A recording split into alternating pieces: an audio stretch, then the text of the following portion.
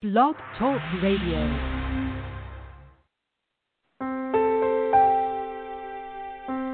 Are you ready to awaken to the truth of your soul? Welcome to today's episode of I Dig Your Soul podcast with your host, Nadia Khalil.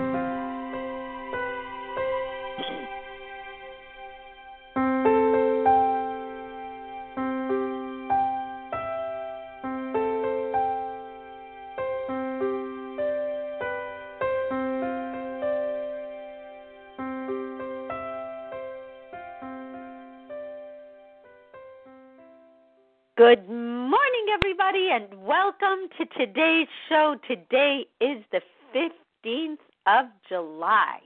We are in the middle of the month. We were talking in our house yesterday, even though the weather's warm, it's not as warm as it was over the weekend, although there's places in California. There's one place, I think it was Death Valley yesterday, clocked in at 129 degrees. I think the hottest weather we ever had clock in our world while we were all alive is 134 degrees, and I think it was there. So that was their own record, and they didn't reach it, but there were two officers who took a picture with this thing that said 129 degrees and 59 Celsius. So that's how hot it is in some places. Where I am at, it wasn't that hot yesterday, of course, not even over 100, but we're close. So it's just so crazy that my son was saying to me, well, we missed spring, and I think we're going to miss summer. And the weirdest part of this whole thing is that time is just going by so fast, even though we're home. It's just going by so fast. It's like pay attention to what's real. Everything that's distracting us is gone. Even the stuff we like, even the stuff we want to do is gone. And all we can think about is working and food and each other. We're down to like three things: working, food, and each other. And somehow life filled itself up. So I was thinking about how all of a sudden a lot of people breaking up, married for years during this pandemic, but there's a lot of people, even more than breaking up, that are getting married. Just getting married. I haven't seen so many weddings, maybe because a lot of them are like Zoom weddings right now, or they're just happening quietly in their backyards. Wedding venues are gone. Paying for big weddings is gone. All of that's gone, at least here in the United States, and specifically in California where I'm at. Everything is gone. And people are getting married. So, since I've known quite a few of them who have gotten married, and I'd ask them, why now? Why not wait? You're young. Where is the rush? And they're like, no, we're not rushed. We just know. And upon further talking to them, it was that in this time where pressure is high, where decisions need to be made, are being made quickly, they are getting to see that their partner says what they mean and means what they say. And others are finding out maybe that wasn't so true. They'd been married for years and like, oh my God, that's always bothered me. But why? Some they can repair, some are just ready to move on. But I always say, not so fast. This is a temporary situation. Don't make a permanent decision based on a temporary situation. I say that all the time. So it's like, hold off on filing papers. Thank God the recorder's office is closed in at least our area. Or people can't just go and file, maybe through an attorney. But at this point, who's going to throw money at that? So I just say be patient. You'll make it to the other side of this, and then you'll know. But right now, making a decision like that, it's not going to serve anybody. But the fact that you've talked about it may give you guys a chance to resolve it, basically. But what was the common goal with them, too? He wasn't who I thought he was. She wasn't who I thought she was. Or they are what I thought they were. But they don't do what they say. They've either done or will do. So I thought about it, and I said, wow, what's behind all of this? Doing what we say we will do so that the partnership can have integrity. Most relationships suffer because of the lack of integrity. We make commitments to ourselves, we make commitments to others, and then we break them. Then we make excuses to avoid responsibility, or we even go as far as blaming the other person as to why we ourselves did not do something. We promise things like being kind, being patient, being understanding, being loving. But the promise rings hollow if we don't follow through. Telling a kid, my kids called me out on this one pretty early on. And I'm so glad that they did, because I was doing what they said I was doing. And you know what they say, if a 7-year-old kid tells you you're ugly, right? I'm just kidding. That was a joke I got from the comedy store in L.A. in like 1985. But that stuck with me. Maybe not about someone being ugly, but how they cannot hide any kind of truth or even a lie. They can't hide anything.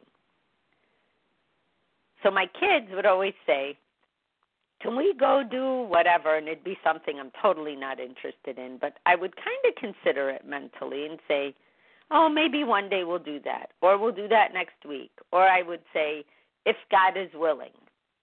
And this is prior to seeing Christ. It's an interpretation of a Arabic word where you say, inshallah. Inshallah means if God wills. So every time they would ask me to do something I wasn't crazy about, I would say the word inshallah, which I think is the only, maybe one of 5 Arabic words my son knows, because with the autism, I had to choose a language.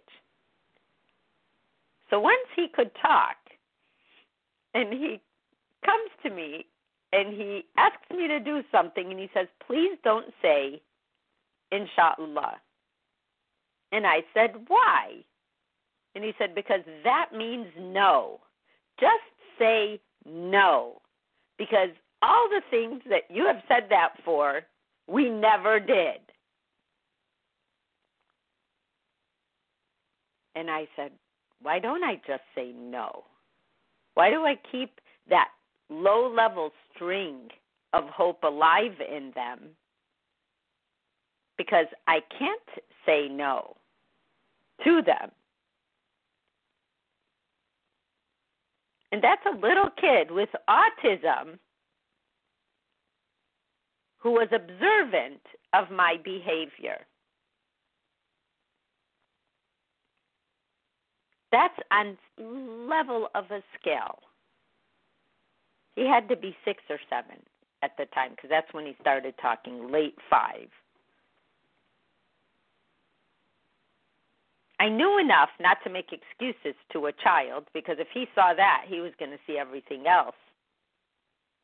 I took responsibility, and I said, you know what, you're right. I say that to all the stuff I actually have never done or don't want to do. And I'm sorry about that. I remember also when they were young, and the two of them would get in a disagreement. And I used to do this thing called family court, and I'd pull out my wooden spoon and I'd bang the counter with it, and that meant they had to be quiet. And then the first one, the one that I thought started the trouble, I'd have talk first. I know they're in their late 20s, early 30s now, but I never, ever once had to go to the second person. The first one admitted what they did once they were in what we called family court. So sometimes when whatever they did, I thought, say you're sorry. Well, again, my son with autism, he didn't just say sorry to get everybody off his back. He says, but do I have to say sorry if I don't mean it? And I'd be like, well, how could you not mean it? You caused trouble. You upset your sister. I know. And I said, okay, so you did that, and now you won't say sorry. Yes, I won't say sorry. I don't mean it. I said, well, why don't you mean it? And he said, because I liked it. Now, what he was doing, because he's so quiet, people kind of see him in the room but don't pay attention to what he's doing because he normally is in his own little world. So he would just quietly walk up. She had her TV in the family room, and he'd always be playing with his cars in the living room. He'd come in and just turn off the TV and then take off. It wasn't a big deal, but he did it so much that it drove her nuts because she was missing parts of her shows and whatever was going on. But he enjoyed it. And he actually wasn't sorry. So he wouldn't say it if he didn't mean it. Now, I'm taking these examples of children because they have this level of purity that we can't deny. Also why we trust them, and also why we love them the way we do, because they are our source, our feeders, our reminders of truth, love, and purity. So let's take that and put it into a relationship, a friendship relationship, a romantic relationship, a relationship between parents and their children, which is the hardest in the teen years because the teenagers realize they can get in trouble for a lot of what they would say they are doing. Try to keep the relationships open. We try to do what we say we will do. But the relationships that have the strongest backbone of strength are the ones who do say what they will do. And they do say what they mean. Because what happens when that's actually working is you don't have to beat any topic to death. I know people who say, if he says that, he really means it. My son said that about me once. The same son who said, don't use that word because that actually means no, just say no. Because when he said that, I knew if he was paying attention, everyone was paying attention. But as we get older, we just don't say anything. We just kind of like, there. But then we don't go back to that person for any kind of information that we think is useful. Because we figure if they can't even be honest about this, and we're not thinking this consciously, it goes into that little closet in the back of our heads that just says, okay, no good information here. I need good information to make a good decision. And then if I get defensive and I start attacking the other person, To avoid my own responsibility, I start making excuses to avoid my responsibility. Now I'm upsetting them on top of not doing what I said, what I did. So now I've added another layer of confusion. I've added another layer of distrust. So now I wake up the next day, my partner wakes up and might look at me and go, something's wrong. Something's wrong. They may not be able to put their finger on it because they'll say, well, that wasn't that big of a deal. She just said she's going to do this and she didn't do it. And now it's like day 3. And then they may say, well, maybe you didn't have time to do it because I may not have said anything. What if I went that day and said, you know what? I promised you I would do this today. I didn't have time to do it. I'm going to try again tomorrow. We'll take off everything off that page. But if I don't say anything and wait for the other person to notice, they may think, she doesn't care. And she doesn't say what she will do. And she doesn't mean what she will say. So the next time comes along and they may ask me, they will totally expect me not to do it on time or however. They will totally expect me not to do it. And then they're not going to say anything because they don't want to hear my excuses. It becomes too much of an investment in the turmoil part of a relationship. So then something bigger happens later down the road. Someone spent too much money. Someone is texting with someone that's outside of your relationship. Someone's doing something. That's when everything hits the fan. Because the level of integrity has already been compromised with these other things that were just little and menial at the time. But if that person went back and said, hey, you know what, I didn't have time, and then really did it in the day or two, they will believe everything you ever say because they will know that you take responsibility for what you do say. What you do say you will do. That you mean what you say. It builds trustworthiness. It builds accountability into the relationship because now the other person is also bound to that level of respect for what they say. Comes a reciprocal energy exchange of integrity. That's why I started this week talking about prayer, because it's that level of self-accounting, and you're exchanging that with God.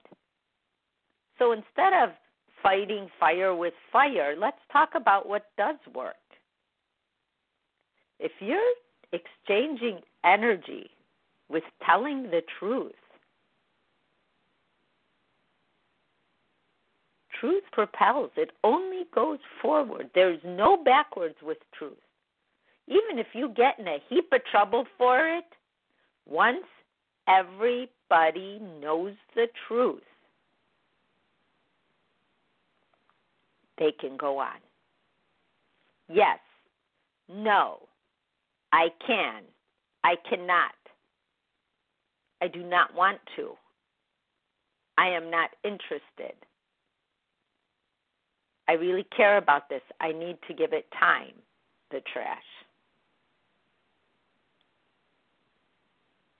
Just speaking to each other with that level of respect taking responsibility, promising to be patient and kind and understanding and loving is what you're exchanging energy with. You become reliable. You don't mind sharing the spotlight. You don't need to be better than your partner.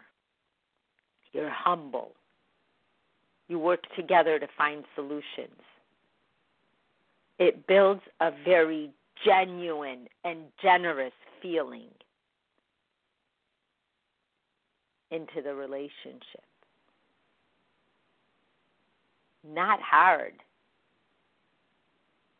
It's just not hard. That becomes an emotional integrity. It becomes unspoken. Sometimes over years, people will say, wow, in the beginning, I thought we were close, but we're really close now. We really move as a unit.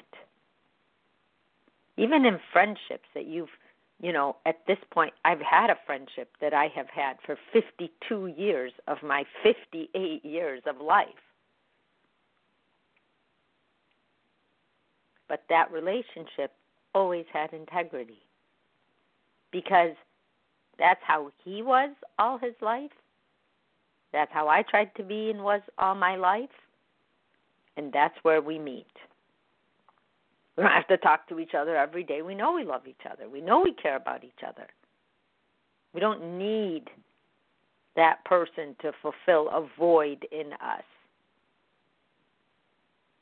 And every time I've needed something, or they've needed, or he's needed something, we were there because we knew if they asked that it was something real that they needed because they were real.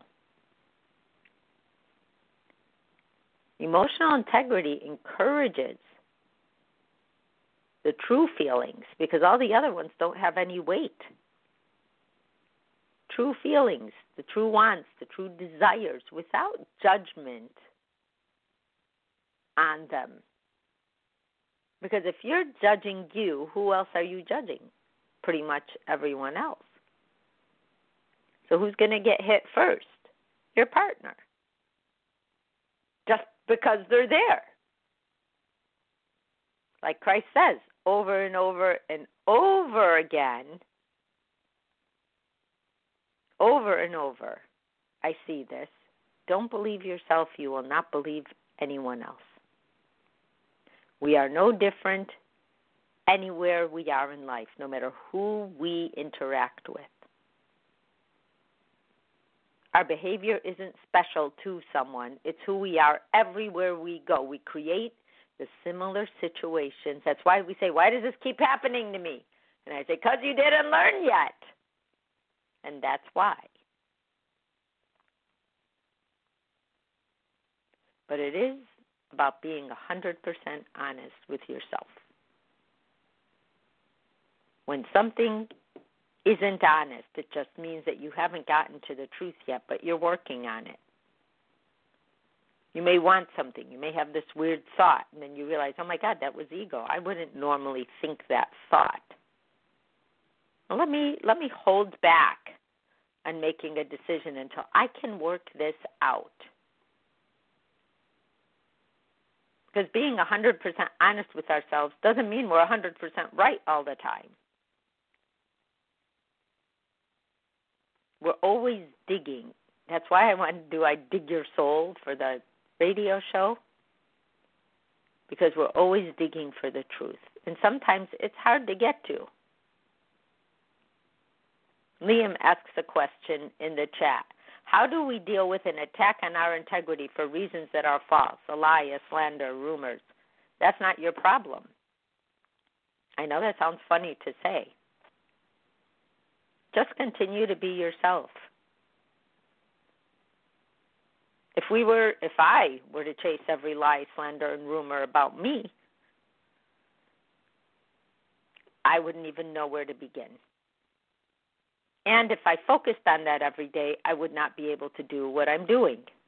or feel the good feelings that I feel. Because people can take that away from us for whatever reason. They may or may not have done that. We may or may not have believed it.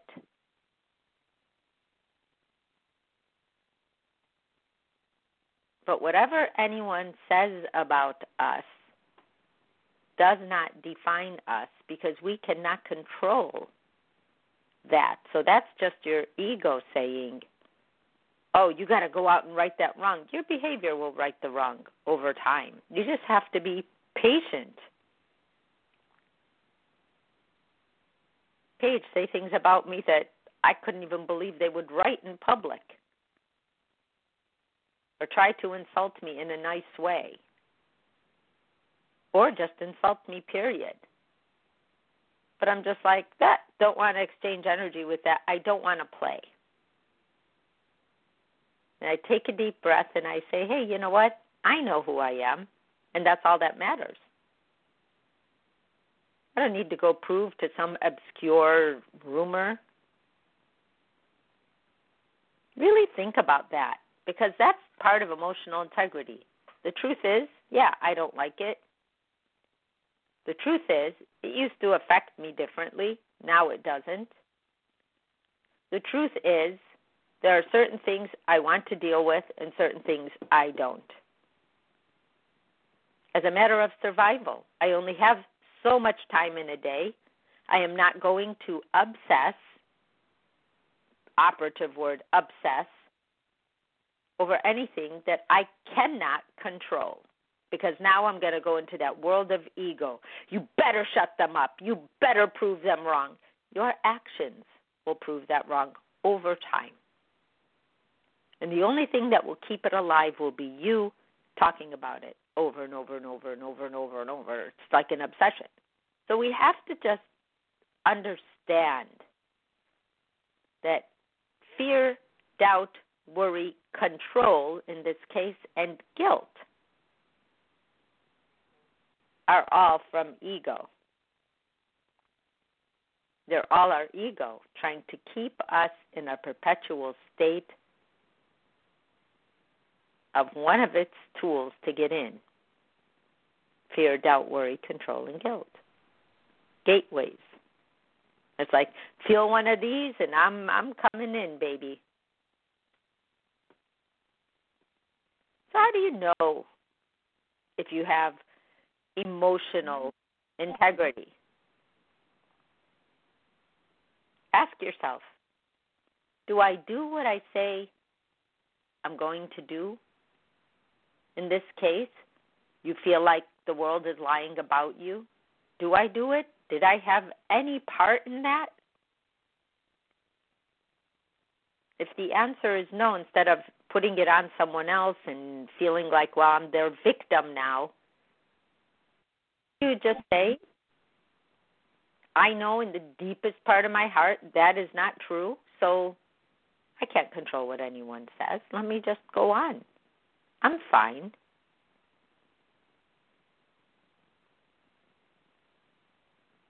You believe in yourself. You accept yourself. Allowing others to define us confuses us and allows us to listen to ego yet further. We know when we're telling ourselves the truth.